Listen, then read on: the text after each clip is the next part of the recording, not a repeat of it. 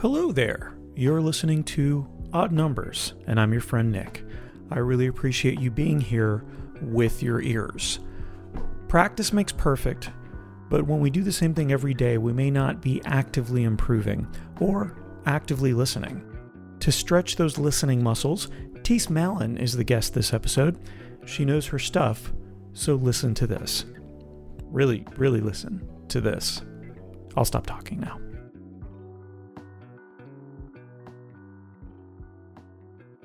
Sly and the Family Stone on WPRK, Winter Park, Florida. You're listening to A Certain Degree. My name is Nick, and this is a special edition of To a Certain Degree called Odd Numbers. To a Certain Degree itself was designed around the idea of bringing people on that I didn't know, strangers for the most part. And Odd Numbers is a version of the show where I bring people back, past guests who have touched and delighted me through my ears. For the most part. This is not sounding great. But Tees Malin was on the show a long time ago, I think back in 2017, the summer of 2017, with her partner in crime, Jack Graham. Tees is back today, and I'm so happy that they're here. Good morning, Tees. Good morning. I am so happy to be here. Thank you so much. Get right up on that microphone. Okay, better. It's your friend. It's my friend. It is your absolute friend. I hope we're friends. I think we're friends. Oh, yes. No, I thought you said the microphone is my friend. No, the microphone also is your friend. Oh, okay, I'm jealous. great. I'm becoming jealous of the microphone for being your friend. Totally. Because I want to be your only friend here today, this morning on the show for the next 2 hours talking to you. Exclusivity. Yes, exactly right. Which is something I think we should all, oh God. All right, this is starting out really well. Tees is back. Tees is, you might know her from the ELAR Institute, ELAR. Or is it LR? LR. That's right. We actually talked about this the last time you were here. I should have listened to that. LR, tomato, LR. tomato. And you might also know them from Living Room Theater, which has been something that's been ongoing for years and years here in Central Florida. Tees and Jack Graham, the aforementioned Jack Graham, and now you have a new compatriot in your performances. Will come out to just about any space. Yes, And so Megan Raytano is our third. I just wanted to mention Megan. She's amazing. We're so happy to have her on board. And so can you talk a little bit about Living Room Theater, and we'll get into LR? Absolutely. No, you said it right. LR. LR. Yeah. It's like the letter L and then the letter R. But it's spelled emphasis on the R. E-L-A-R. E-L-A-R, yes. Yes, okay. So Living Room Theater is a show. It's a 70-minute show that we perform in people's living rooms. And it's different every time, and it's a series of mini plays.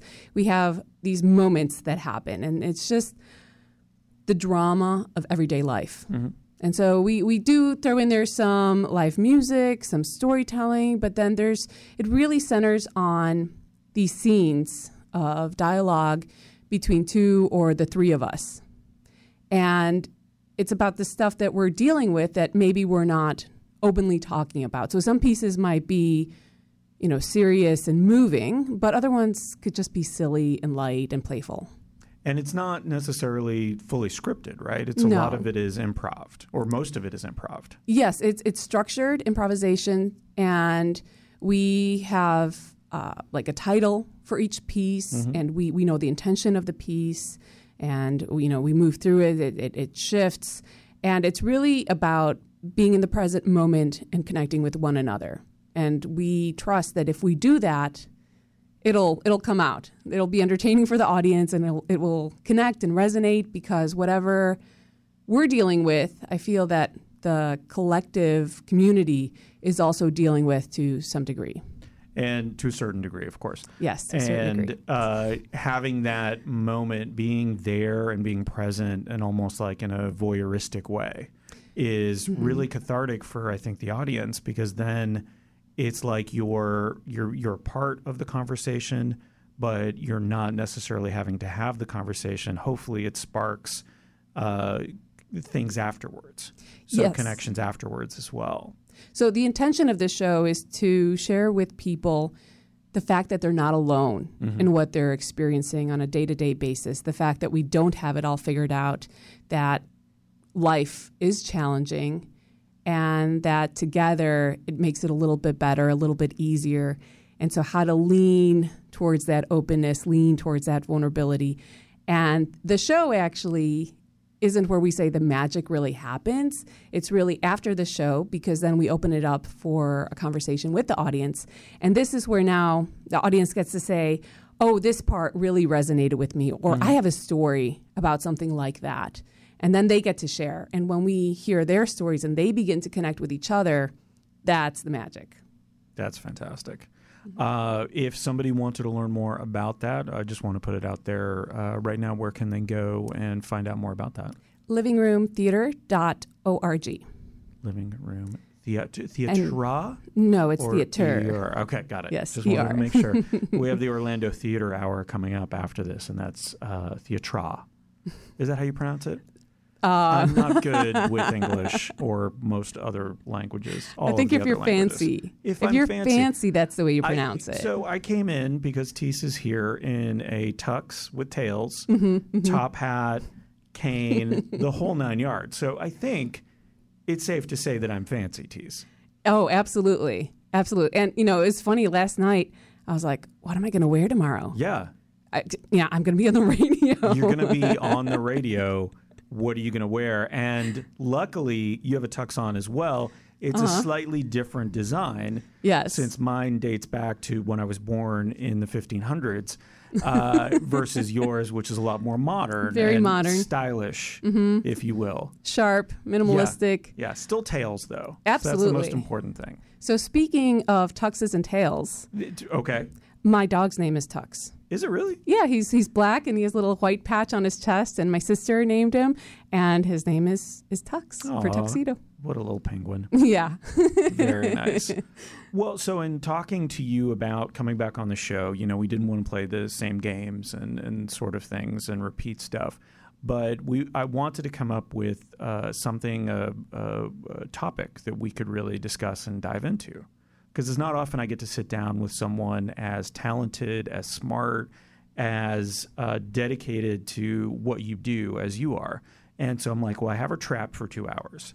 What should we talk about? And we were going back and forth, and we talked about connection, because that's what really the Eller Institute is all about. And what you're all about is connecting with people and helping them connect. And then, you know, it really dawned on me that listening is an important thing, especially regardless of what's going on around us at any given time. Listening is super important.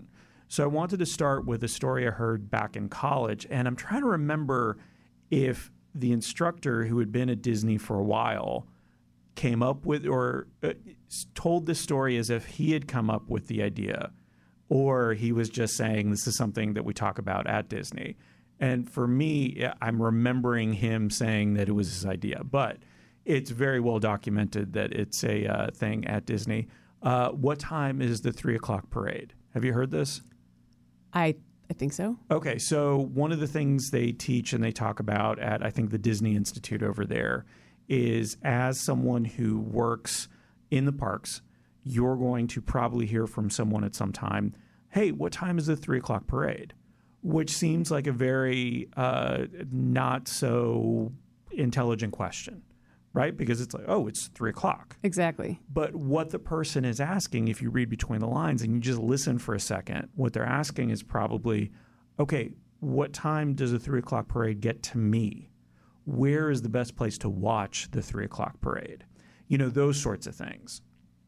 So it struck me as, because we're in Orlando and unfortunately some stuff is going on with Disney, and, you know, we probably have a lot of mutual friends and other friends who are struggling a little bit right now. Disney was on top of mind. So it was like, this is maybe a good segue into listening, which is, you know, really figure out what the other person is trying to say first and foremost, and how present you have to be for that to happen. Because if you're just listening with half your brain or a quarter or any percentage that is 100, you're just going to hear, what a dumb question. Yeah. So I didn't know if you had heard that before, and if you had any thoughts or takes on that, or if you have your own little analogy or, you know, story about that in terms of trying to get people to understand what listening is. Oh, understanding what listening is. Wow. That's a whole nother, gosh. Is that I'm at so there's that's so much in that. So let's take it a step back. Let's start with the Disney story. Yeah, with the Disney story, like what comes right to mind there is that it's all relationship. Right. It's all relationship. So anything that anybody ever says is going to be in relationship to them. That was just like the first thing that was present for me. So it shows in taking a look at the different potential meanings of that question. You want to take a look at, how does this relate to them? And conversely, anytime that we're talking, we have to keep in mind that the other person who's listening is listening from, how is this relevant to me? Why are you telling me specifically this? Right. So you could see in the Disney, it's a very transactional relationship. You see somebody in a uniform, they're there, you assume, to help you. Yes. And so you're asking a question expecting that in return, as opposed to, and this is something that doesn't happen that often, if somebody's just coming up to you and asking you for help. You ever have that window in traffic situation where somebody rolls down a window and is asking you something like directions or something like that? Yes. Those kinds of transactions, right? Like those are fairly familiar. If you ever worked in retail or in a restaurant, you understand that somebody's going to be asking for something and that it's probably going to be a very transactional relationship. As you were saying that, I'm imagining in my head that little scene of when you're about to say something to the person in the car next to you, and so you're motioning for them to roll down their window, right? And we motion with like the winding, the hand is winding not down. Be in that many cars anymore. I know, but it's still the universal sign, which is great. I love that. It just tickles me. But the expression of curiosity and confusion, like what is this person about to say to me in the car next to me? That expression is one of my favorites. So because it's often almost fear, right? You're talking to a stranger. I mean, maybe it's not for you, but for me, it's a little bit. I'm a little scared. Yeah, I'll be honest with you. Like if somebody's asking you to roll down your window, or when somebody's asking me to roll down my window, did I do something wrong? Oh yes, right. Am I going to be able to help them? There's that initial fear of I don't want to disappoint them. And I don't want to have had disappointed them. Yes. I don't want to get yelled at if I did something wrong. No. I just want them, like all traffic things that happen, I just want us to all go about our way and forget that it happened, because otherwise the crushing weight of every traffic mistake I've ever made will cause me to never leave the house again. Oh, no. Sorry, this is also part confessional and therapy session for me as well. Did you I am available for that. Great, perfect. All the time, yeah.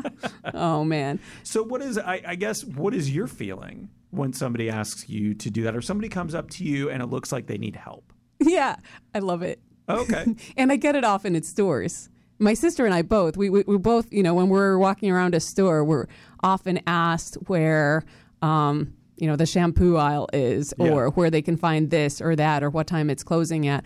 And because you're always wearing red shirts and khaki pants, so that might be a dead giveaway for that. Yeah, or maybe I'm walking too slow. It could be that, because I do like to meander. Okay. Yeah. So you also have a naturally friendly face, so it's like, hey, this person seems like they know what's going on. They're meandering. I love being helpful. Yeah. Yeah, I get a sense of joy. It tickles me when I get confused in that way. And so usually I will just go about helping the person as long as I have the time for it. If not, I would direct them to somebody who might be able to help them. Okay. Yeah. But I get a kick out of it. It's fun. So definitely no initial fear of not being able to help them. That's there, because if they ask, I guess I focus on I really hope they ask me something I can help them with. Got it. Instead so of like, it's an initial hopeful moment, like, Yes. I want to help them. I want to get this endorphin rush from helping somebody. yeah. I mean, it comes from an altruistic place. You're not No, doing it doesn't. just... Okay, no, it fine. doesn't. It's totally selfish. I want to feel good about me. I was trying there. No, I think it's important to be honest about that. I don't think anybody has ever really, truly done something for another person. And I don't think that's a bad thing. And I know that there's a lot of people that really, they don't like it when I say that. There's a lot of resistance that Sure. I'm met with. And I think that it's really beautiful that one of our core human needs is to contribute to the world around us. It meets a need for us when we can see our impact in the world. And that is selfish in the most beautiful way. In fact, I would say it's self-full. So I'm not doing it for others. And like the result of me being in alignment with my desire and fun in contributing is that those around me benefit from that. So you feel good. They feel good. And so no one's really hurt by that. Exactly. Yeah. Yeah. Okay. So I think like it, that. it creates a win-win. I like win-wins. I like that. Mm-hmm. Have you ever been in that situation, and this is probably a more in-depth conversation, maybe with a friend, a family member, if the what time is the 3 o'clock parade is in the middle of the spectrum, whereas the shampoo is on this end, like the easy, obvious questions. 3 o'clock parade is in the middle, sort of a little more vague. You really have to kind of dig into it. Yes. As opposed to this other end of the spectrum, which is like, this is someone reaching out for help, but they don't know how to ask for it, and you have to kind of dig in. You are getting so excited. Let me just describe, like, you are the most animated right now. You're like, Nick, just ask me one of those questions if that's what you're going to ask me about. Well, I love this idea of the spectrum, right? Because hold on. So I'm just going to recap here, yeah? Yeah. So on one side, you have the really direct, easy to understand question of, hey, where can I find the shampoo? Yes. Then there's, what time is the 3 o'clock parade at, which, Or, is... how's my hair? Yeah, how's my Like, hair? Maybe there's more to it than that, Yes. right? It's not just somebody needing validation. Maybe there's something else going on in their life. But yeah, you can dig into that, but it's not necessarily that deep. Yeah. And then there's like, on the other side, when somebody doesn't know how to ask, either directly or indirectly, but they just come at you like, oh my gosh, why do you have to be such a jerk all the time? Or, why is this store set up in this stupid way? Can you believe this person did that thing? Yeah. Yes, Yeah. yes, the complaints. Yeah. Complaints are awesome because they provide us an opportunity to really be over there with the other person. Anytime anybody has ever complained about anything, it has much more to do with them than anybody else. If somebody's like, why would somebody think about organizing the store in this fashion? And, I can't find anything here. They're expressing their sense of confusion, And frustration. of frustration, and inability to secure the items that they're looking for, their need for help and support in that. And so it's just like there's so much to dive into. But if I can start by really acknowledging that what they're expressing has to do with them, it frees me up.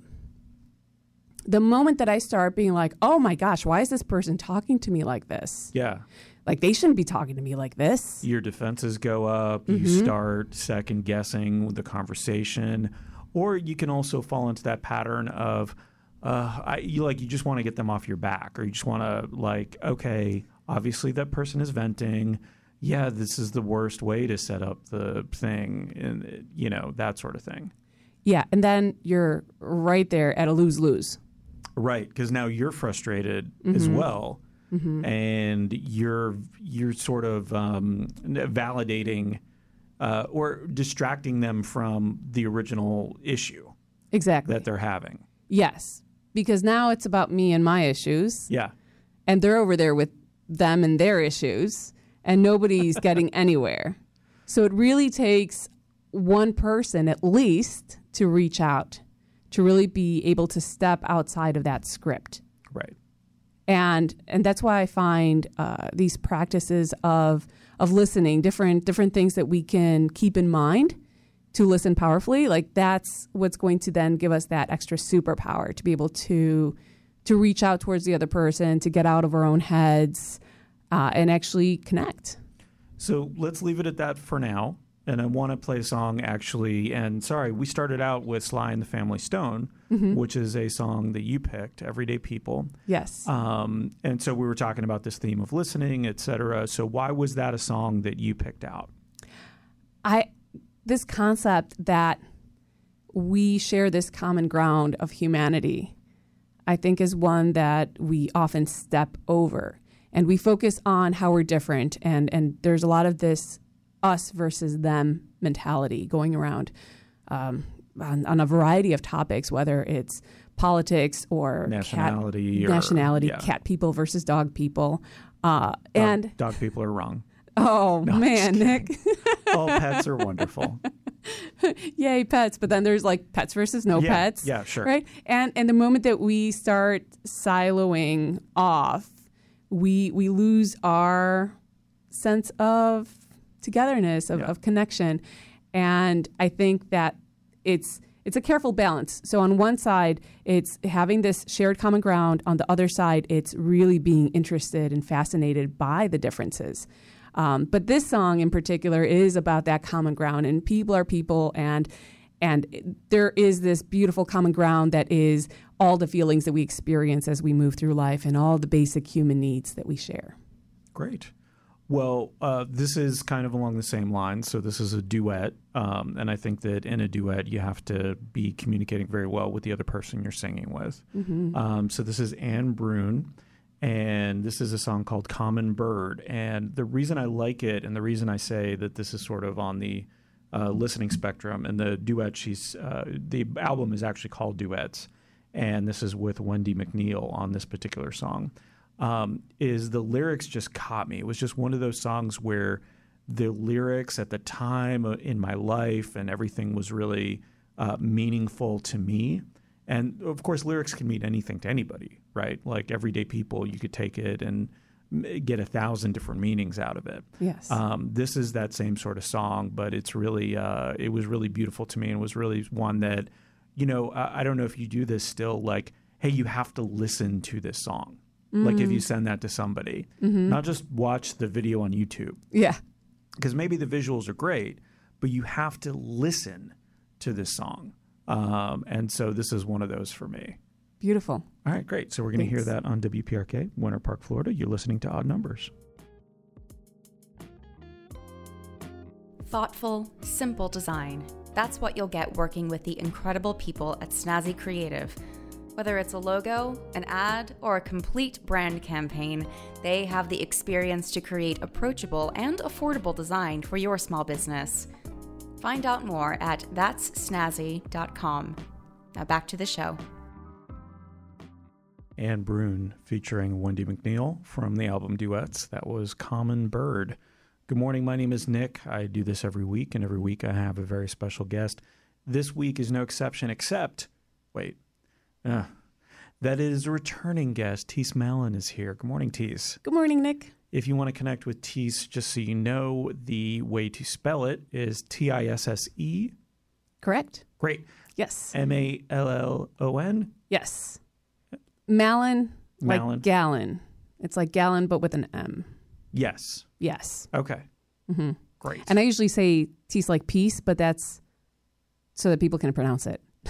Yeah, no. Doesn't work for the spelling. It does not at all. No. So, but you are on most of the social medias, and you can find them at Facebook for the most part. For the most part, Facebook. I'm old school like that. Yeah. That's old school now, apparently. You're an old soul. Yeah.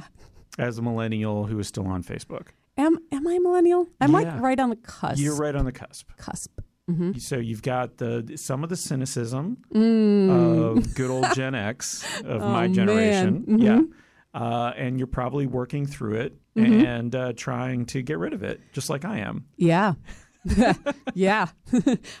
I went through a whole like deep, dark depression. Yeah. Over, oh my gosh, like nobody cares about anything. Everything is wrong with the world. Everything is wrong with the world. Yeah, why bother?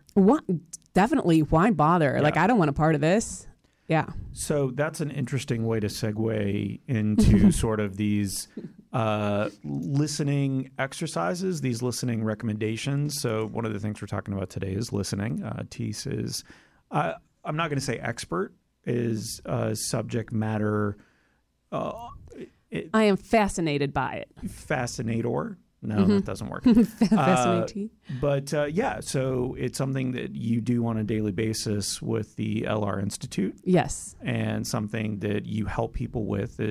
Because when we talk about LR, it's about connection. Absolutely. And you can't have that without the listening component. Exactly. So at LR Institute, our curriculum is all centered towards helping people to lean towards or lean into connection just a little bit more. And we truly believe that everybody everywhere will have some benefit by leaning towards connection in their life. So walk me through, you gave me 3 steps that you recommend or that you try to do yourself when you're talking about listening Yes. To someone. And I have those here in front of me. And so master the art of the self-check-in is the first step. And that's all about presence. In order for me to be present with you, I first need to be present with me. And there's no way for me to truly 100% be present with you until I have checked in with what's going on with me. If I haven't checked in with me, there's going to be a lot of things dancing around in my head. So I'm distracted by, okay, what's going on tomorrow? What's happening later today? Like during this interview, to use this interview as an example, and maybe this is part of a really good conversation, is pretend you're being recorded. Yes. Put microphones in front of you and put headphones on. Actually, it's really interesting because I feel like having the headphones on is definitely not necessary. We're not listening to things outside of the conversation that we're having. But it does tend to make me more present because I'm hearing not only you a little bit louder, I'm hearing myself. And so I'm conscious that other people might be listening as well. So maybe I'm not being, necessarily my true self, but at the same time, because I might swear more, for example. I see. Okay. There was a look of confusion on my face there for a moment. You were like, wait, you're not being your true self? No, Yeah. I'm just saying like I'm radio Nick right now. Okay. Right? Now, still present, still having a conversation with you. But I'm also, I think I'm also acting as the audience surrogate. So I'm going to ask you questions as if I don't know you all that well, or as if, I don't know what the answer is going to be. I'm going to ask you more leading questions than if you or I were having a conversation. But having said all that, having the headphones on and having the microphones in front of us, it forces you to be very present. It forces the stuff that's usually in my head that's distracting me out of my head. Intentionality. Yeah. Clear focus. Yeah. So the only thing I'm really thinking about is, okay, is the next song queued up so that I can focus all my efforts and all my energy towards you. If that song wasn't queued up, it would totally distract you from what we're talking about. It would, and then it would, what would happen? It would distract you because I wouldn't be able to make eye contact. Yes. And I'd be over here looking at something else, the screen, or I'd be looking over at the CD player. I used to, when I first started the show, I used to try to, based on what we were talking about, I was like, oh, I'll just DJ live. Yeah. And okay, so we're talking about this, so I'm going to play this song. And what was happening was you would have to be talking, and I would be over here trying to put in a new CD, so people would be hearing that. You'd be distracted because you wouldn't have eye contact, and it was just awful. Yeah. So now I try to get everything together so that there's nothing else going on. I know the commercials are already queued up. The music is already queued up. There's nothing that we have to do for the next 2 hours except have this conversation. Exactly. Which is another thing, I guess, is that a good idea is to say, okay, I have this much time. Let's sit down and talk. Absolutely. And I think that's one of the aspects I enjoy most in the private sessions I have with my clients is that I will set a timer at the Yeah. beginning of our session, so I'm not thinking about time. And So I usually, that Yeah. is taken care of. and I think it's really useful in regular conversations too.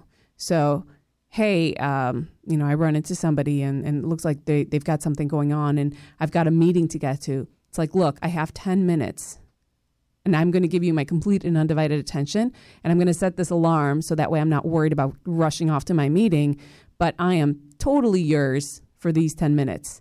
And I can just set that alarm and now I can be completely present and focused and not like jittery, like, I have to go. I was gonna say, looking at your watch, or looking at your phone for the time, which can be the most distracting thing to somebody who's trying to convey something, especially if it's important to them. Exactly. Right? And then having that alarm go off communicates to the both of us that our time is up for that moment. It's hugging time. Yes. I'll talk to you later. Yes. Yeah. Exactly.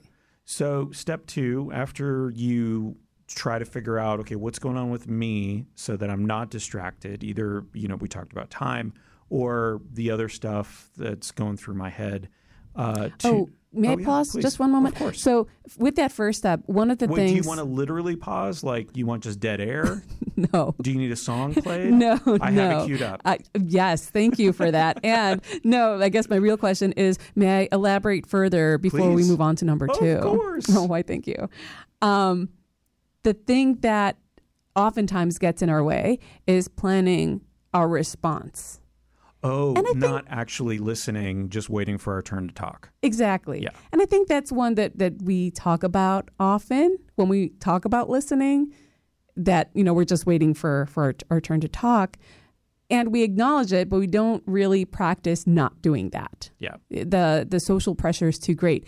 And in fact, I fell right into that trap at the first part of the show. When you were talking about the 3:00 parade, and because it's, live and I have to sound a particular way, Yeah. I was like, I can respond in this way. And then you asked me a different question and I blinked. So I think it's really beautiful that, even somebody who's like obsessed about this type of work falls right into it. If there's that social pressure and we're attached to appearing intelligent or prepared or, just together, we tend to fall right into it if we're not intentionally doing otherwise. I think it's important, though, to say that, and this is, one of the things that took me a long time to overcome was public speaking. It was getting in front of people and talking. And now I feel like I could do that anywhere at any time. Mm-hmm. I'm going to make mistakes, though. And the same thing comes to, practicing listening. You're someone who practices this on a day-to-day basis. Yes. Informs and helps teach others about this. Mm-hmm. And you're doing that right now, and I really appreciate that. But to your point, like, you're not going to ever be perfect at it. Exactly. We never get to perfect. Right. So, but trying to do it and making sure that when it comes up, that you still have that moment of, it's almost a delightful moment, right? Yeah. Like, I can throw something at you that you're not ready for. Yes. And I love that too about what I'm doing, because hopefully it's making everybody think, the listener and you, about what your response is going to be or how you're going to respond. That was a very early on, just as another quick aside, I apologize, that I got a piece of advice that I got from my therapist. When she first, I was like, hey, I started doing this podcast. It was very early on. Would you mind listening to it? And she actually listened to the radio version because she wanted to see how, it was actually in the moment, even though the podcast is the same thing. But in the moment, it was a little bit different. And she's like, yeah, you need to listen more. You need to be an active listener. Oh, and wow. Because what I was doing was waiting for my next question rather than taking something that you said that was interesting. And again, to an extent, being the audience surrogate and saying, oh, that's interesting. Can you elaborate on that? Yes. Can you also add to this, or what, those sorts of distinctions? Because you lose so many good stories that way if you're just going on to the next question. Exactly. And I think, mentioning Terry Gross, it's really her presence and her listening that has her be so awesome at interviewing people. Yeah. So when that does happen, when we do get distracted and we're not present, the next best thing to practice, and arguably the best, even better than just being present the whole time. If we can start being honest about when we aren't present, I think that really develops trust and connection in a whole new way. So the other day I was with my friend Amy, and she started talking about something, and in my head I squirreled. I had a squirrel moment, and I would start thinking about something completely unrelated. And all of a sudden I realized that she's still talking and I haven't been listening. And I'm like, Amy, I'm sorry. I totally squirreled and I wasn't listening to anything you just said. Would you mind repeating yourself? I'm totally listening now. Yeah. And so it's like calling ourselves out is really beautiful, and stop pretending that we were listening all along. The only time I think I still do that is in really loud situations. Oh, like yes. at the discotheque. Discotheque. All my time at the discotheque. Yes. Oh, I mean, and it's Orlando, so we have multiple discotheques to go to choose from. But yeah, I will 100% pretend I understand what you're saying in a loud environment. Because I think the other thing that somebody would do is just get closer to you and like in your ear and yelling. And I'm just, no, thank you. Nope. No, I'm just going to agree with what you said. I hope it's not controversial. And you don't expect me to sign something or agree to anything, or I'm not investing in your Kickstarter until I know a little more about it. Yeah. Yeah. So let's go on to step dose, which is also known as tune in to what matters to them. Yes. So this goes back to that concept of relationship, that anytime that anyone is talking about anything, it has to do with either how they're feeling or what they're wanting. Okay. There's always an intention for that person who is talking. So I am, first of all, I'm listening. And now secondly, am I trying to determine their intention, or maybe even decode it, translate it from what they're saying? A really way to ask a question for yourself is what is it that matters to them? What is it that matters? What is it that they're needing right now? So let's go back to the person at the grocery store that's like, hey, where's the shampoo? What might matter to them? Right. Clean hair. Clean hair is the obvious answer, right? Yeah. And like underneath that, they're looking for help and support, like having support, having clarity, having ease, perhaps, because they could probably find it on their own. Right. But not wanting to waste their time necessarily, not wanting to go wandering around. They just need maybe this one thing. And it will always, like, what matters to somebody essentially, like what's it, like prime number wise, right? Like the lowest you can go. Not prime number. What am I thinking? Like lowest common denominator. Yeah. Yeah. Getting my math terms all mixed up here. It's fine. Thank you. It's a Pythagorean theorem. You're so generous. Yeah. It always will come down to a basic core human need. So often, we're taught growing up that human needs are food, air, shelter, water, safety. And there are so many more needs that we have as human beings that aren't really presented to us as needs. They're more presented as wants. Right. Art, music, hats, electric scooters, which we now have a lot of. Yes. I almost don't want them now. No, I'm just kidding. I still want them. Sorry. They're fun. Yeah. Okay. Squirrel. Things like understanding and to have our intentions be seen, to have a sense of power in our world, to have order or spontaneity or change. All of these things are core human needs. And if we boil down anything is ever doing or saying, it will boil down to them strategizing to meet one of those needs. So if we really listen for what is the need here that is driving this person's interaction with me, we can get back to something we can relate to. So, sorry, go ahead. What's there for you? Sorry, I am thinking of the next question because I don't want to forget it. Yeah, ask. Okay, so the need, is an essential part, and I 100% understand that. It is that decoding of the need. And I'll go into an example, which I think might be something that we've all experienced, is someone venting. So not the person asking about the shampoo, but maybe your friend Amy, who is talking about work or a project or something that's frustrating her. Mm-hmm. And is she talking about, do I have to offer a solution? No. Right? So that's still something that I work on, because and call it mansplaining, call it whatever you want, in terms of, these awful sort of gender roles we put on things. I would just call it helper syndrome. Okay, thank you. So that's a little bit better. But yeah, sometimes it's not that, right? Sometimes it's just let this person talk it out because they need to talk it out and be done with it. So maybe somebody is venting, and if they're just venting, what do you like? What's the need behind that? What's the need behind a vent?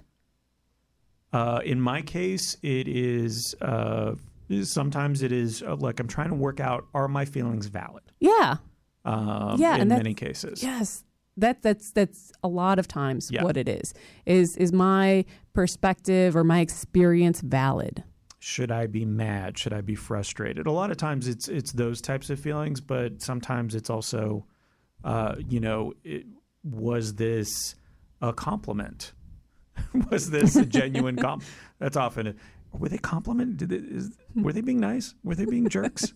Is that sarcasm? Yeah, it's sometimes that as well. And so it's really great when we can hear what somebody's intention is. So, their words might be like, this is my problem.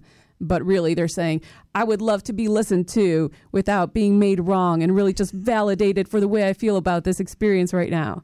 And you're like, oh, okay, got it. I like Tisa's aggressive voice. That was nice. Yeah, that was pretty neat. We're going to have to record you doing some promos for me, because that was fantastic. I think we will get people to do whatever I want if it's you recording it in that voice.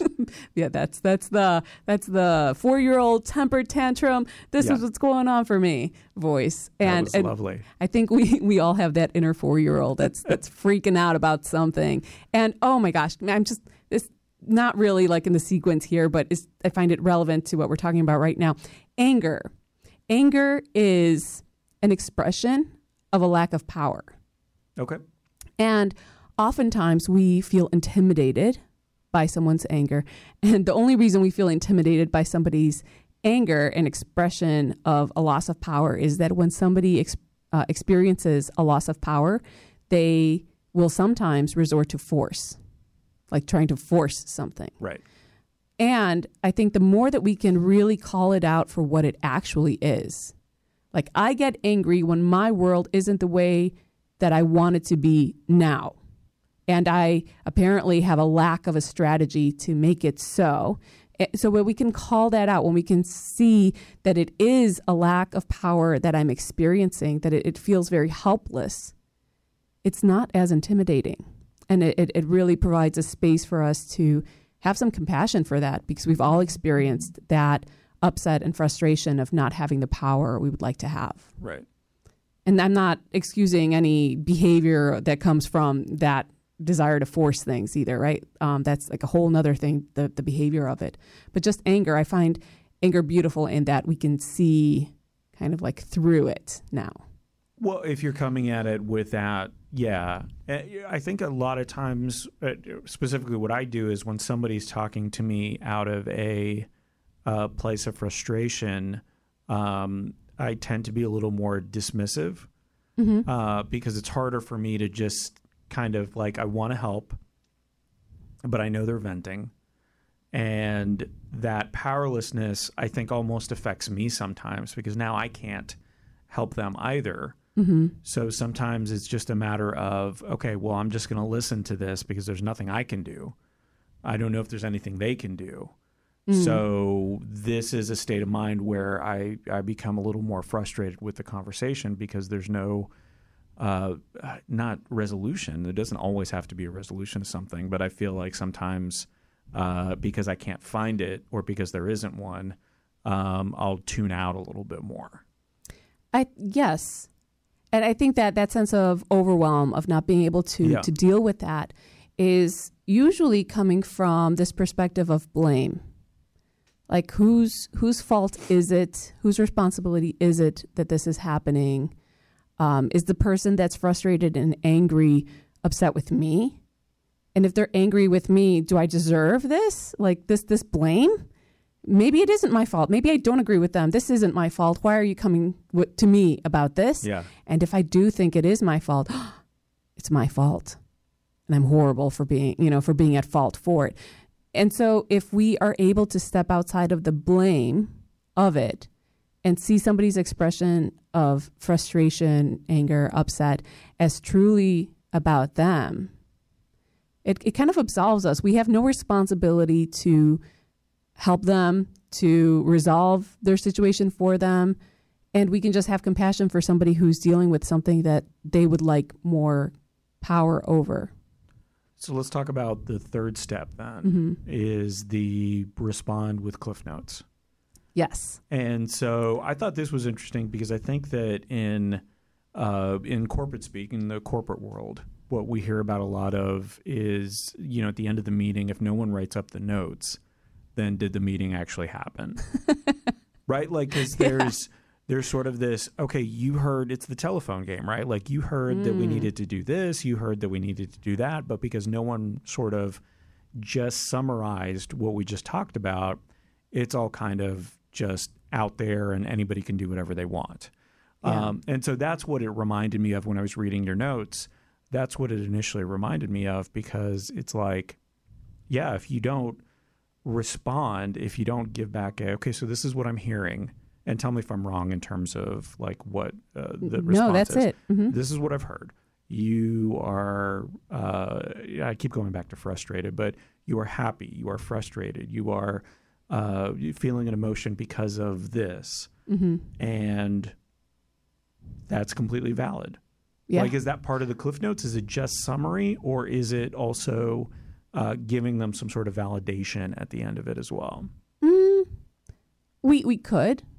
I don't see it as necessary. So say, for example, if you're coming to me with some sort of a complaint, and it's so funny. The first time that somebody introduced this idea to me of like just, giving Cliff Notes back to someone, I was like, well, they're not going to like that, or that's going to be boring for them because they just said it and they know what they just said. And like, this is ridiculous. This is no way to have a conversation.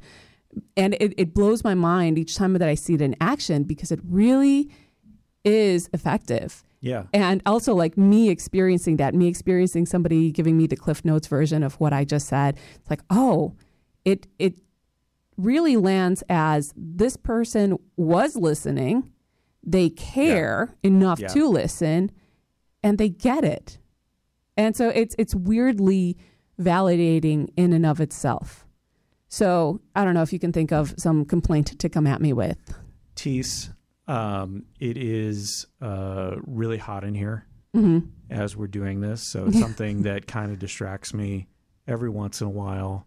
But I wanted to, I don't want to turn the fan on, because then it's going to make noise, and then it's going to be harder for me to do the podcast version of the show, because we're going to have this background noise at the time. Yeah. So what I'm hearing you say is that you're feeling hot right now here, and that you thought about turning on the fan, but then that doesn't seem like a good idea, because you want to be able to use this audio for the podcast later, and it'll make it difficult to edit, and it'll mess up the sound quality perhaps. And so you're feeling like you're just going to be hot for now, and it's a little distracting to our conversation. Yeah? Nice. Did I get that? That's it. So what I would punctuate each time that I'm giving Cliff Notes with is there anything else? Like, is there anything else that's either present for you, or is there anything that I missed in saying that? And it's so funny to me. In practice, what I find is when I ask, is there anything else, is usually it'll be like, oh, yeah, and this. And it's like, oh, okay, yeah, so there's this too for you. And they're like, yeah, anything else? Oh, also this, and this. Got it. And then my goal when I'm listening, and obviously I'm not going to do this when somebody's like, oh, could you pass the salt? oh, what I'm hearing you say is you want me to pass the salt because you'd like your food to be saltier. Right. Like I would use this for more. And even the example I just gave was a pretty simplistic example, but I could see if I'm talking about something a little bit bigger or broader, you repeating it back to me would also, or giving me the Cliff Notes version, might also make me see it from a different perspective. Because all I've done is tried to take the issue that's in my head and verbalize it. Having somebody repeat it back to me might make me think about it in a completely different way. Exactly. Yeah. Exactly. And I think talk therapy is a large part that is where you have a space to get things out, to vent, so to speak, and you have somebody who can capture it and reflect it back to you. And in that sense, I think that we're often our own best therapists. However, what we lack is that space in the middle to truly hear what's going on inside of our heads. So that it's a really powerful tool. It's a connective tool in listening to one another. I think we do each other a great service when we practice that. And so just to summarize, the Cliff Notes, do you publish them yourself? Do you send them to the Cliff Notes company to publish them? I know. Am I allowed to even mention that they're Cliff Notes? I don't even know if they're still around, to be honest with you. Really? Yeah, the internet is here. Why would we still need published Cliff Notes? Because tangible? There's tangibility? Wikipedia. It's still not tangible. Print it out? Yep. There you go. Guess. Ooh. Paper. We'll summarize that again, but basically the first step was master the art of the self-check-in. The second step was tune into what matters to them. And then the third step was respond with Cliff Notes. So you're getting a deep dive into what Tees does. Tees Malin of the LR Institute, ELAR Institute, and that's .org as well? Yes, it is. And so you can look up some of the stuff that she does there. We're already at the end of the first hour. Oh, wow. Yeah. That zoomed by. I am a joy to talk to. Let's play a song. This was something that you requested, and we'll talk a little bit more about it after the break. Cat Stevens, among other places you can find this song. You might remember it from the soundtrack from the movie Rushmore, Wes Anderson. And this is The Wind on WPRK, Winter Park, Florida. You're listening to Odd Numbers. Every week. That's how often Nick is on the radio with amazing people from around Orlando. There are chefs and musicians, artists and actors, comedians and educators, and many, many more. If you like what you're hearing, consider subscribing to the podcast, or if you already subscribe, follow the show on social media. If you do both these things already, maybe send Nick a fruit basket. Now back to the show. The Shout Out Louds on WPRK, Winter Park, Florida. You're listening to Odd Numbers, a very special edition of To a Certain Degree. Before the break, we heard from Cat Stevens, among other albums. That was from or among other things, that was from the Rushmore soundtrack. The song was The Wind. My special guest today is a returning guest. Tees Malin is here. Good morning, Tees. Good morning, Nick. Thank you again for being here.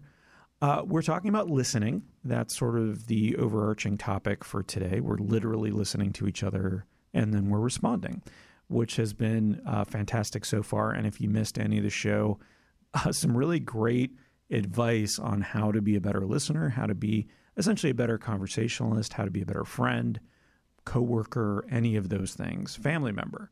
You didn't think you could be a better family member because you're forced into being family members, but you can be with just some of these listening tips and tricks that Tees has talked about. And you can find out more about the way that they teach it at the LR Institute, and that's lrinstitute.org, ELAR, and then institute, just like it's spelled. Everywhere? Yes. Most places? Okay, we'll say that. Listening, I thought this was funny. I really like that song that I just played. And to me, it is someone who is, and I haven't necessarily read the lyrics or anything, but the thing I'm reminded of is that it's someone who's trying to get someone to listen to them. And what's really funny to me is the name of the artist is The Shout Out Louds. The name of the song is Very Loud. And the name of the album from 2005 is Howl Howl Gaff Gaff. So it's like everything about it is just noise. Everything about it is just trying to get attention. I'm howling, I'm loud, I'm shouting, all of these things. And I love that about it. I thought that played very well into what we're talking about today about listening. Yeah, and absolutely. So that was my song. Before that, though, Cat Stevens, The Wind, that was a song that you had picked out. Was there any particular reason for that one for you? In thinking about that first step of mastering the self-check-in, that's the song that really resonated. It's just listening to that voice, that inner voice, and what's going on with me. And just, going back to that practice, we can get really fast at doing that. And I think it serves us. It allows us to be out in the world more readily. And we can get that inner check-in like quick. It's like checking in with myself. What's going on? Oh, yeah, I'm nervous because I'm on a show with Nick. Okay, got it. And I could set it aside now, and now I could just be in the conversation. Right. I like that.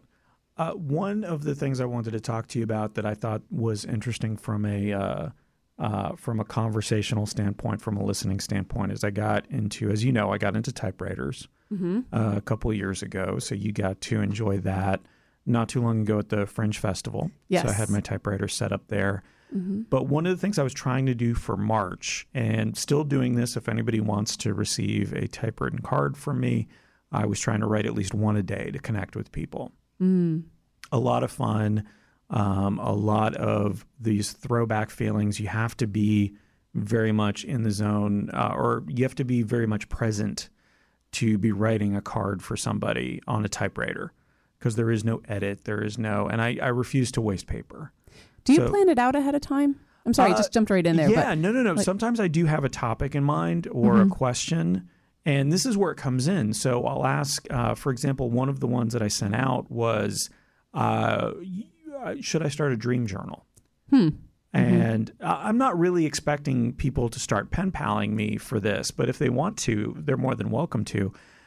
The thing I was thinking about in terms of listening, though, is that once you send that out, and I can't imagine how this was done back in the day when I couldn't even take a picture of it, I don't remember what I said necessarily. So if somebody responds, if I did send out a letter to somebody or a card to somebody saying, hey, what do you think about this? I was thinking of starting a dream journal. Is this good, bad? Do you have one? Those sorts of things. And they respond to that. Hopefully they respond with enough detail instead of just saying yes. That's their only response. It's an interesting form of that listening, that active listening, but then repeating back almost. You have to do the Cliff Notes version. Yes. To write letters, because otherwise, how the heck are you going to know what you wrote?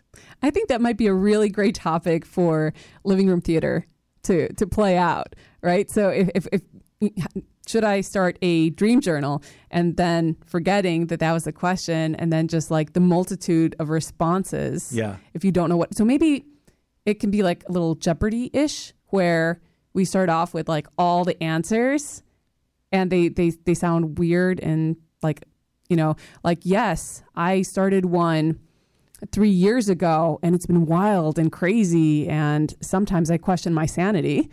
And then you find out, the question was, yeah. Oh, that's funny. Yeah, I like that a lot. But I think there's also this element when it comes to the letter writing, because when I first started, I don't know if you know this, I was doing analog Yelp reviews. Yes. And the idea was I was looking for content for Instagram. And I realized again, and I think my therapist helped me with this as well, that I should just be sending out notes of gratitude. Yeah. Without expecting anything in return. So before it was, okay, I'm going to write this. I'm going to take a picture of it. I'm going to send it to them. I'm hoping they post it and maybe give me a free croissant. I mean, no one has ever done anything for anybody else ever without expecting anything in return. But I did start doing that. So I still took a picture, but I'll cover up. And if you look at Card and Fast on Instagram, you'll see a lot of those early works. I'll cover up what I wrote. So now this is just for them.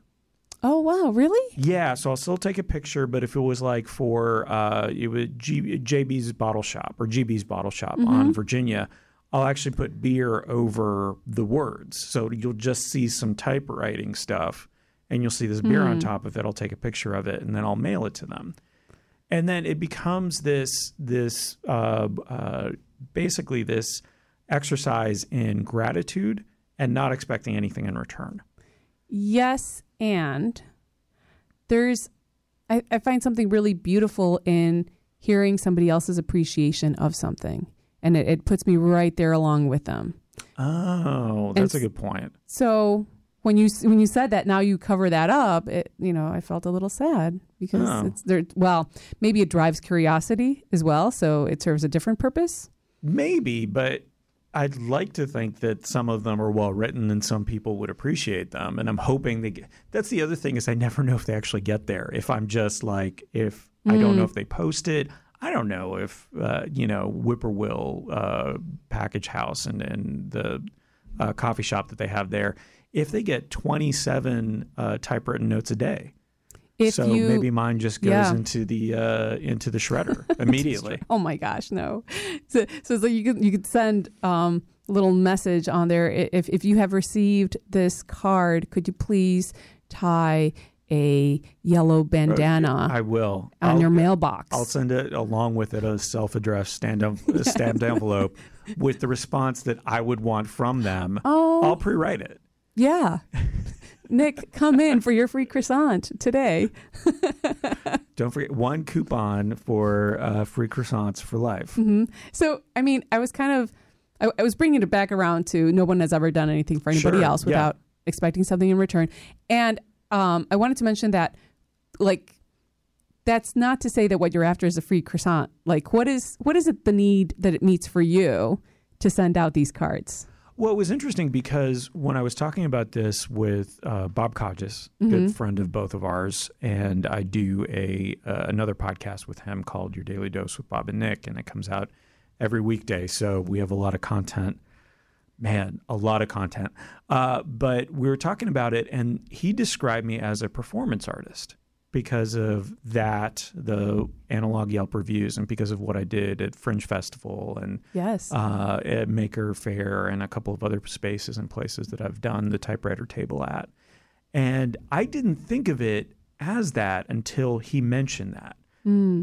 So now starting to think about it is a little bit more performance-based. It is a little bit more like I'm trying to show people not necessarily my work, but that there's another way to do things besides just going online and writing a review or writing a blog post or, the electronic way, the way that we've come to accept how to have conversations at this point is that there's another way to do that. And I love that. Like that's the thing that delights me about the typewriters, especially when kids see them, is all of a sudden they're introduced to a completely different way of communicating and doing things. So when he used the term performance artist, I'm like, oh, wait, now that gives me an entire different way of looking at what I've been doing and how I might interpret that. So in hearing that, what I'm guessing is met for you is your needs for self-expression as an artist, creativity, connection, and seeing other people connect to you and each other through that interaction.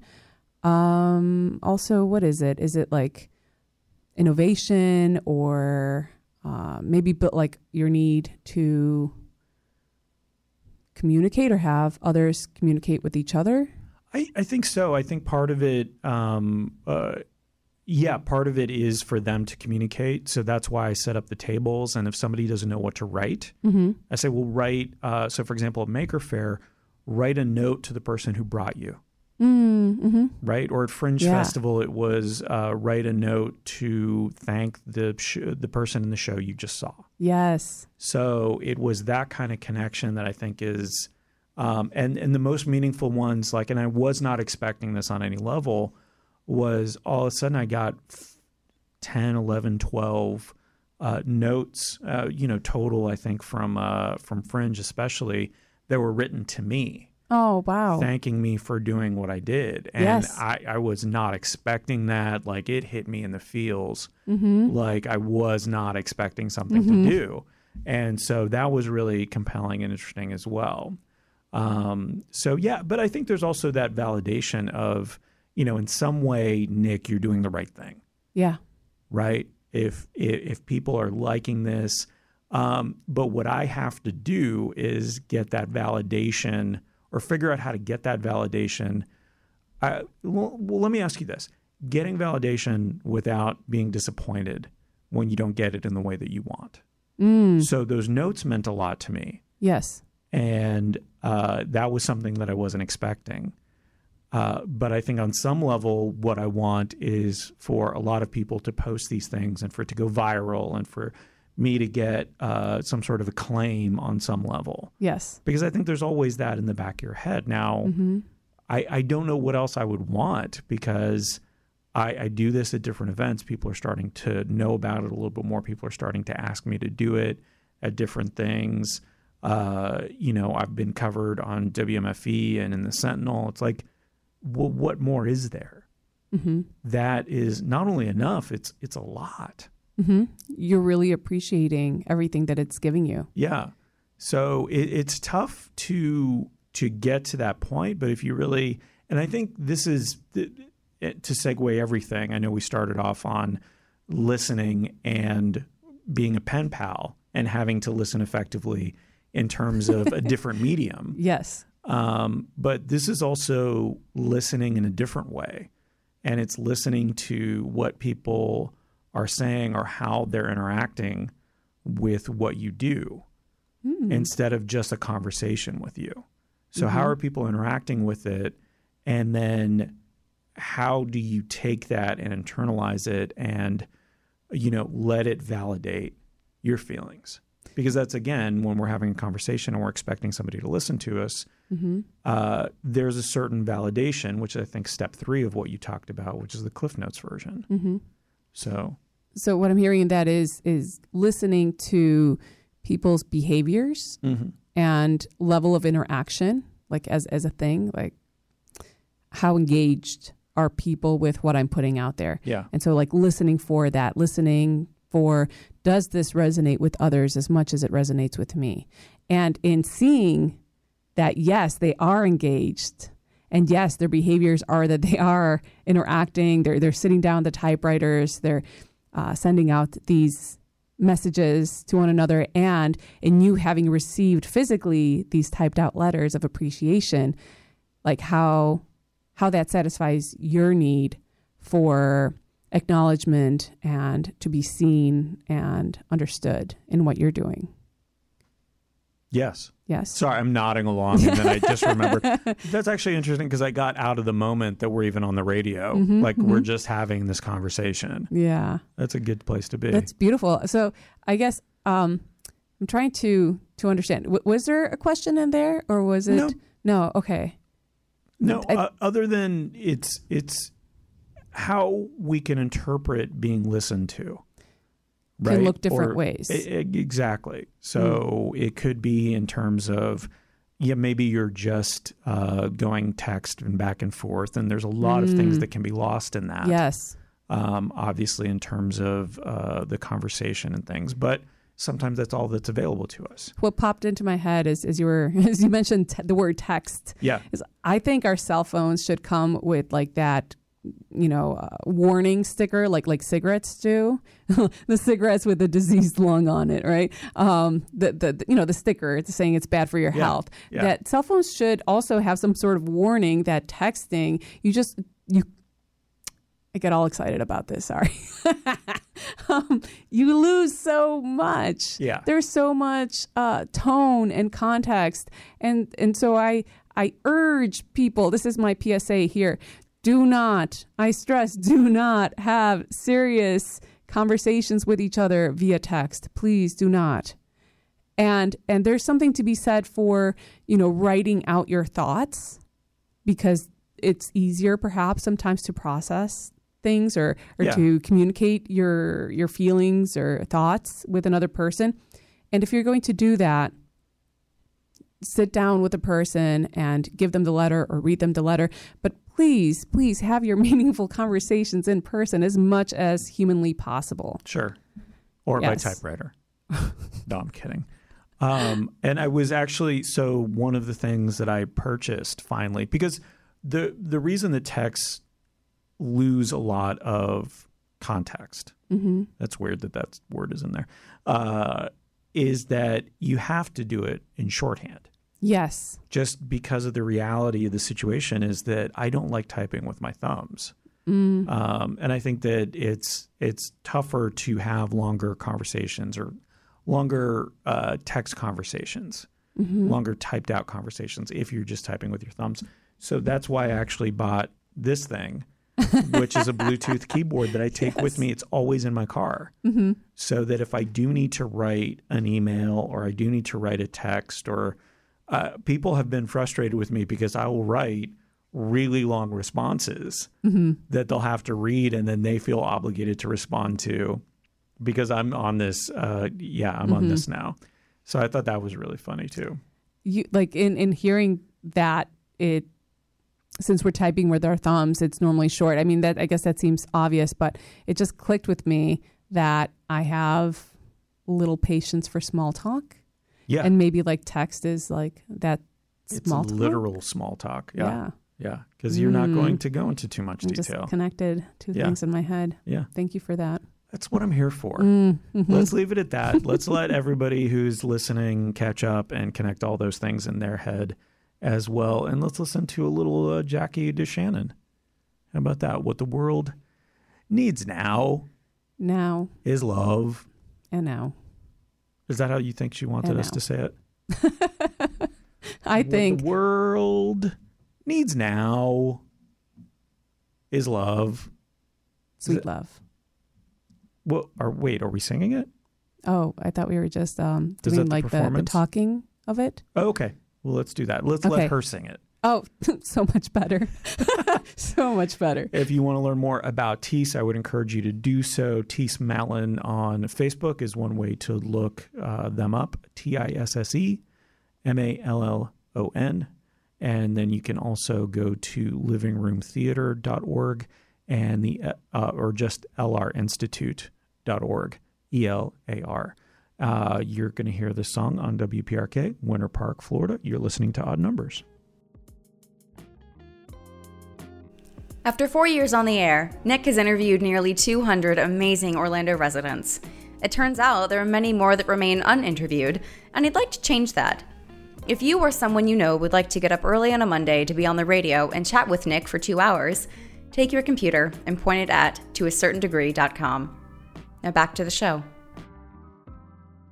Oh, Mr. Rogers on WPRK, Winter Park, Florida. You're listening to Odd Numbers, a very special edition of To a Certain Degree with returning guest Tisse Mallon.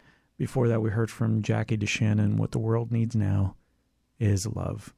And so a couple of songs and performances that were picked by Tisse this morning. Yep. Thank you. My pleasure. Very nice. Yes. Mr. Rogers. How can you not enjoy Mr. Rogers? So when I was little, there was part of me that really liked watching Mr. Rogers. Sure. And then part of me that was a little bored and a little like, feelings. Also because of the fashion, I would imagine, was not no, I was totally into that. Totally into the fashion choices. My fashion sense is like old white man, grandpa fashion choices. That's my ideal. I love that. It's just cozy. Just black socks and sandals all the time. Yes. My sweater vest. I recently got a sweater vest at, it's about time. At Salvation Army. Yes. And I love my sweater vest. Of course you do. Yes. Unfortunately, we're still in Florida, so you don't get that many opportunities to wear it. But air conditioning. Okay.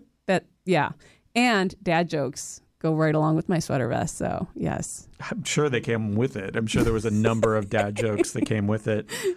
Speaking of dad jokes. Yes. There is one segment. So normally, to a certain degree, as an interview show, we have some segments that we usually do. But since you're a returning guest, we've been talking about listening. If you missed any of the show, you can subscribe to a certain degree on any of the podcast networks. You can listen to this later, and I encourage you to do so. but we do have a pop quiz Yes. that you are going to have to go through. Oh, man. At this moment. Now I'm rethinking, the prize for the pop quiz. Because right now... Will you record my voicemail greeting? Sure. Is that the prize? No, I'm curious. What's the prize? What's the prize? So right now, the way it works is if you get all of them right, okay. we become best friends. There's 5 questions. We become best friends for the week. Oh. If you get 2 or fewer right, which would be 1 or 0, then we become bitter enemies. Oh, no. For the week. So in either situation, I would need to know your schedule, allergies, phobias.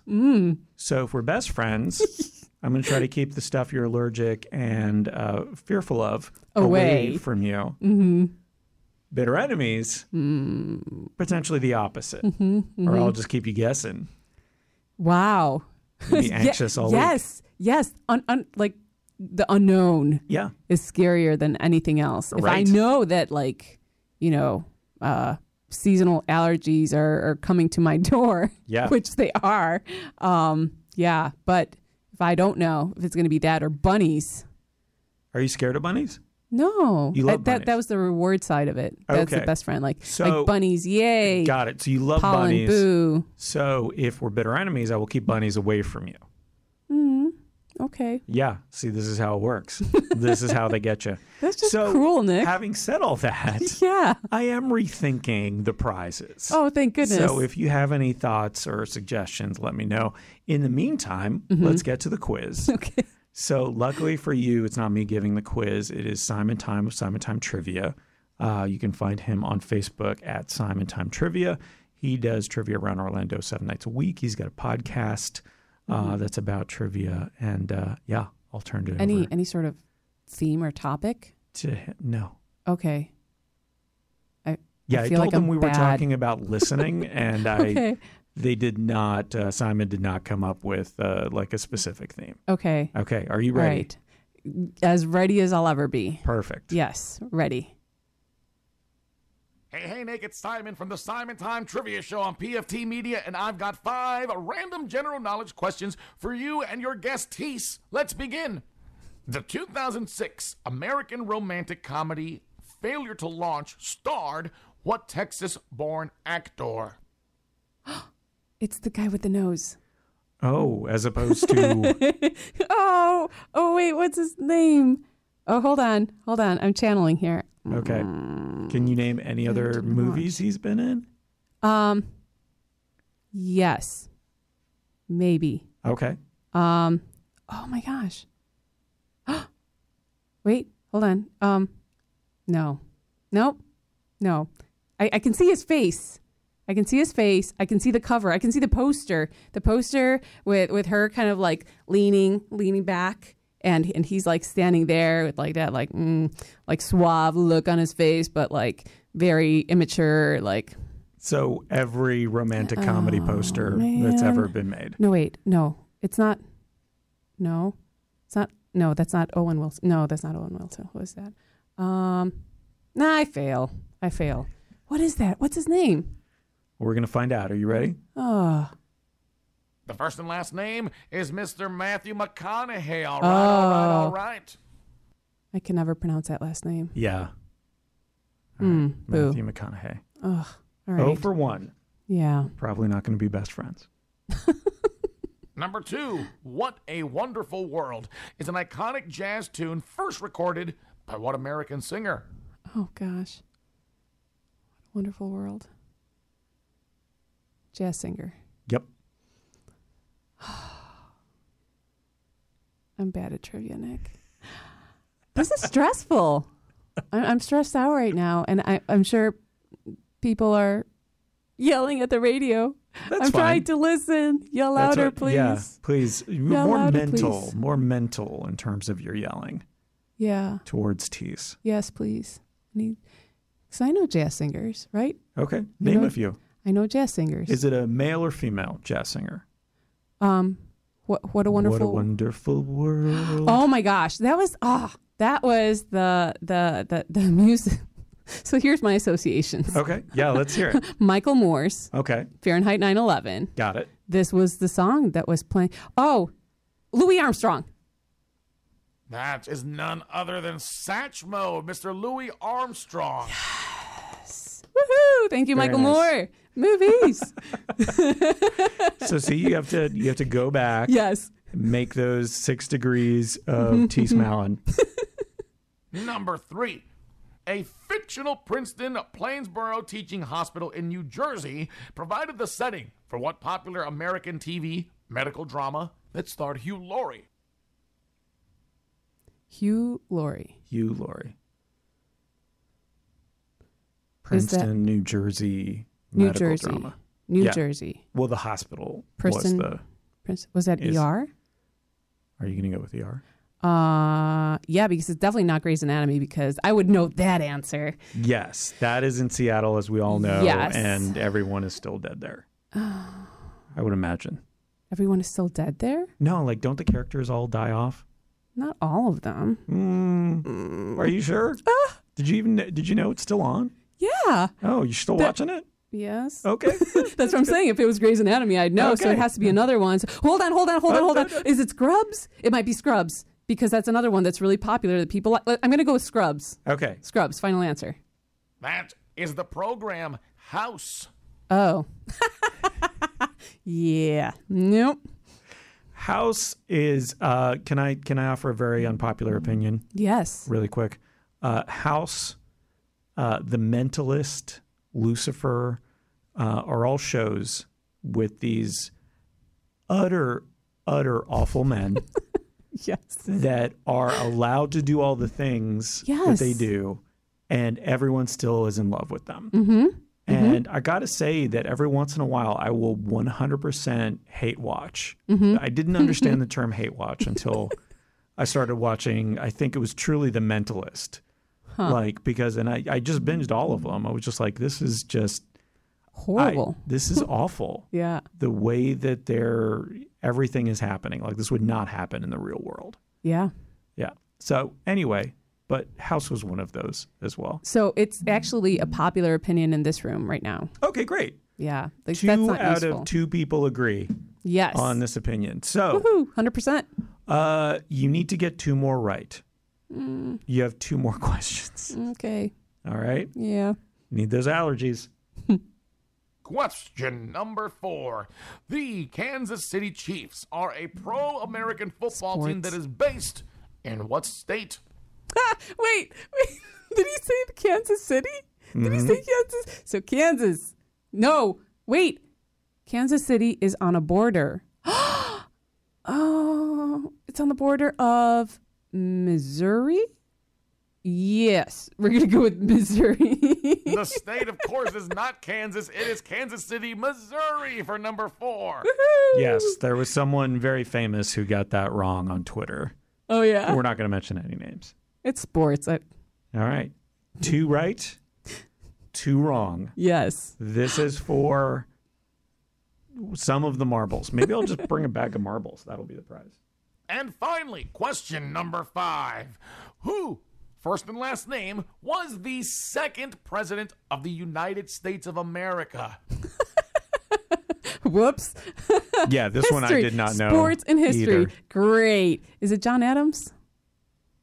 That man is John Adams. Woohoo! Nick Teese, those were your 5 healthy doses of trivia brought to you by PFT Media and the Simon Time Trivia Show. Have a great day, everybody. We'll catch you next time. Look at that. All we're right. gonna All remain right. the same level of friends. I am so excited right now. I was so certain that I was going to get 5 wrong. Isn't that a cathartic sort of experience? Like, you get a pop quiz, you got a 60% on it, but you Yeah. passed. It's so funny because I wasn't feeling so nervous if it was going to be your pop quiz. I don't know why. Maybe because I was just like, oh, this will be like fun and quirky. But then somebody else was going to do it. I'm like, oh my gosh, they might throw in like pop culture and Right. sports and history, and like I'm not going to know anything. Nice. Well, let's play a song. This is going to be Jack White, actually, Connected by Love from the album Boarding House Reach on WPRK. We'll figure out how to remain the same level of friends while we're off air. Because that's not easy. To remain the same level of The friends? same level of friends. Well, everything needs maintenance. Yeah. Well, I feel like we've gotten closer by doing this show. And now we'll have to take a step back from that. Why? Well, because we need to remain the same level. All right. Jack White on WPRK, Winter Park, Florida. You're listening to Odd Numbers. There are two types of people in this world: those who are thinking of starting a podcast, and those who have already started a podcast. Either way, visit toacertaindegree.com for good, relevant advice on podcasting. Because it's not just about which microphone you pick or where you host your files. There's running social media so it doesn't run you, keeping track of upcoming episodes and topics, even the best ways to invite guests onto your show. All of that and more, toacertaindegree.com. Now back to the show. Jack White on WPRK, Winter Park, Florida, from the 2018 album, fairly recent, Boarding House Reach. That was Connected by Love. Good morning. My name is Nick. You're used to hearing To a Certain Degree every Monday from 7 to 9 a.m. This is To a Certain Degree, just a special edition with a returning guest. Tees Mallon is here. Good morning, Tees. Good morning, Nick. So this is episode 34 of Odd Numbers. So I've had 34 returning guests. So cool. Yeah, I really think that enjoy speaks to people enjoy being here. Yeah, I hope so. Or else they have nothing better to do from 7 to 9 a.m. on a Monday morning. When I heard that it was titled Odd Numbers, I was like, oh, is that like the people are odd? We're odd numbers? And I was just curious, like, where that came from. The idea originally was that we would each bring 5 examples Oh. of whatever the topic was and 5 songs. Got it. But then if we did that, it would add up to 10 of each, which is an even number. So none of it worked. Well, 2 oddballs I think does are work. evenly distributed. Yes. 2 odds make an even. Yes. I think is what we're saying. Actually, that's true. That in is math. true. Yeah, if you add the 2 together. Or, yeah. Oh, boy. A lot of math talk on this episode. If you don't like that and you didn't hear the beginning of the show, please, please, please consider subscribing to the show because it was really good. And Tees is a person who is very enthusiastic about connections, about listening, and it's something she helps people with professionally and personally on a regular basis. You can find out more about that at the Eller Institute. ELARinstitute.org is the place to find that out. You do sort of group workshops. Yes. You do individual one-on-one sessions or with maybe couples or things of that nature. If you wouldn't mind, just really quick, we're literally almost out of time. But if you could talk a little bit more about what it is that somebody might find or who would be your best sort of client, like what kind of situation are they in that they might want to come to you for help? First and foremost, anybody who's in a transition mode. So either they're in between jobs or a relationship has just ended, or they're starting off with a new relationship, or empty nesters. Those parts of life, those circumstances that are transitional in nature. And only because that's usually a time in our lives when we take a pause to reflect and to really question what we're doing with our lives and what we're wanting more of. And so what I help people to do is to become more and more in alignment with who they really are, like deep down in their core.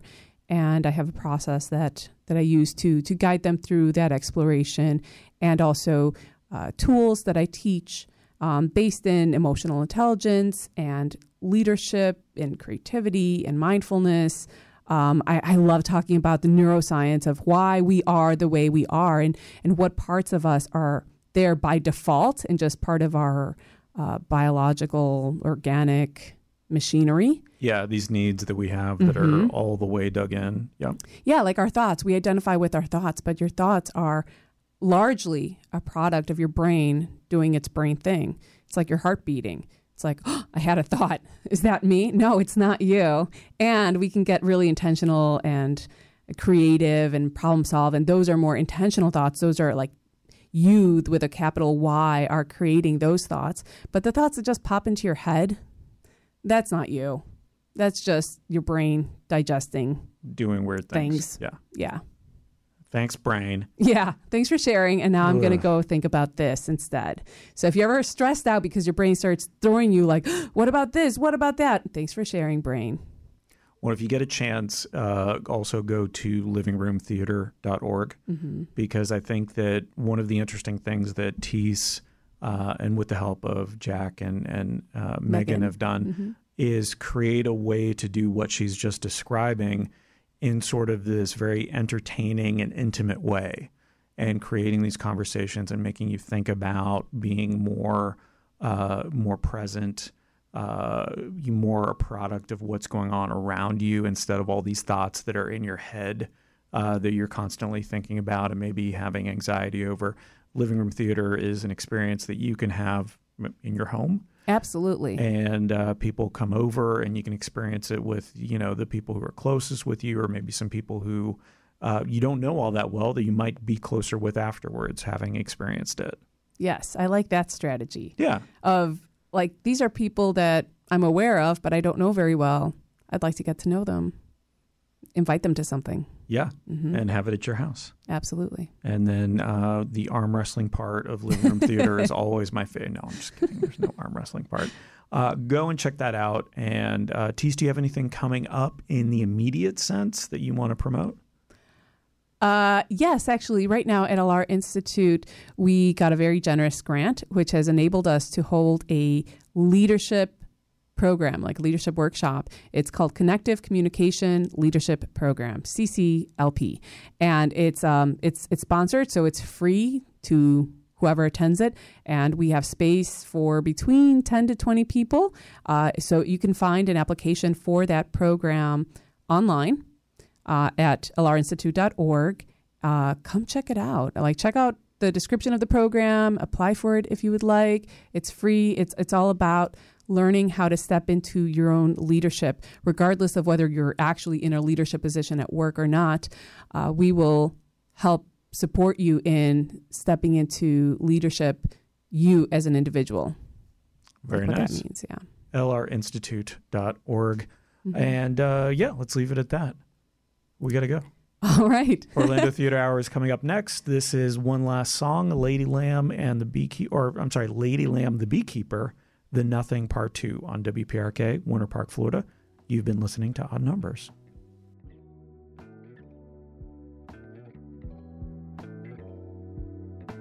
And that's the show. I hope you enjoyed this episode and you have a moment to learn more at lrinstitute.org. The voice you heard doing the commercials is the incredibly talented Ashley Ann Gardner. Check her out at ashleyaGardner.com. If you like the bumper music, please follow the To Be Decided on YouTube and Instagram. As always, thank you so much for listening, and remember, gather you rosebuds while you may, and other people's rosebuds because maybe they forgot to gather them, and this could be a nice thing you do for them.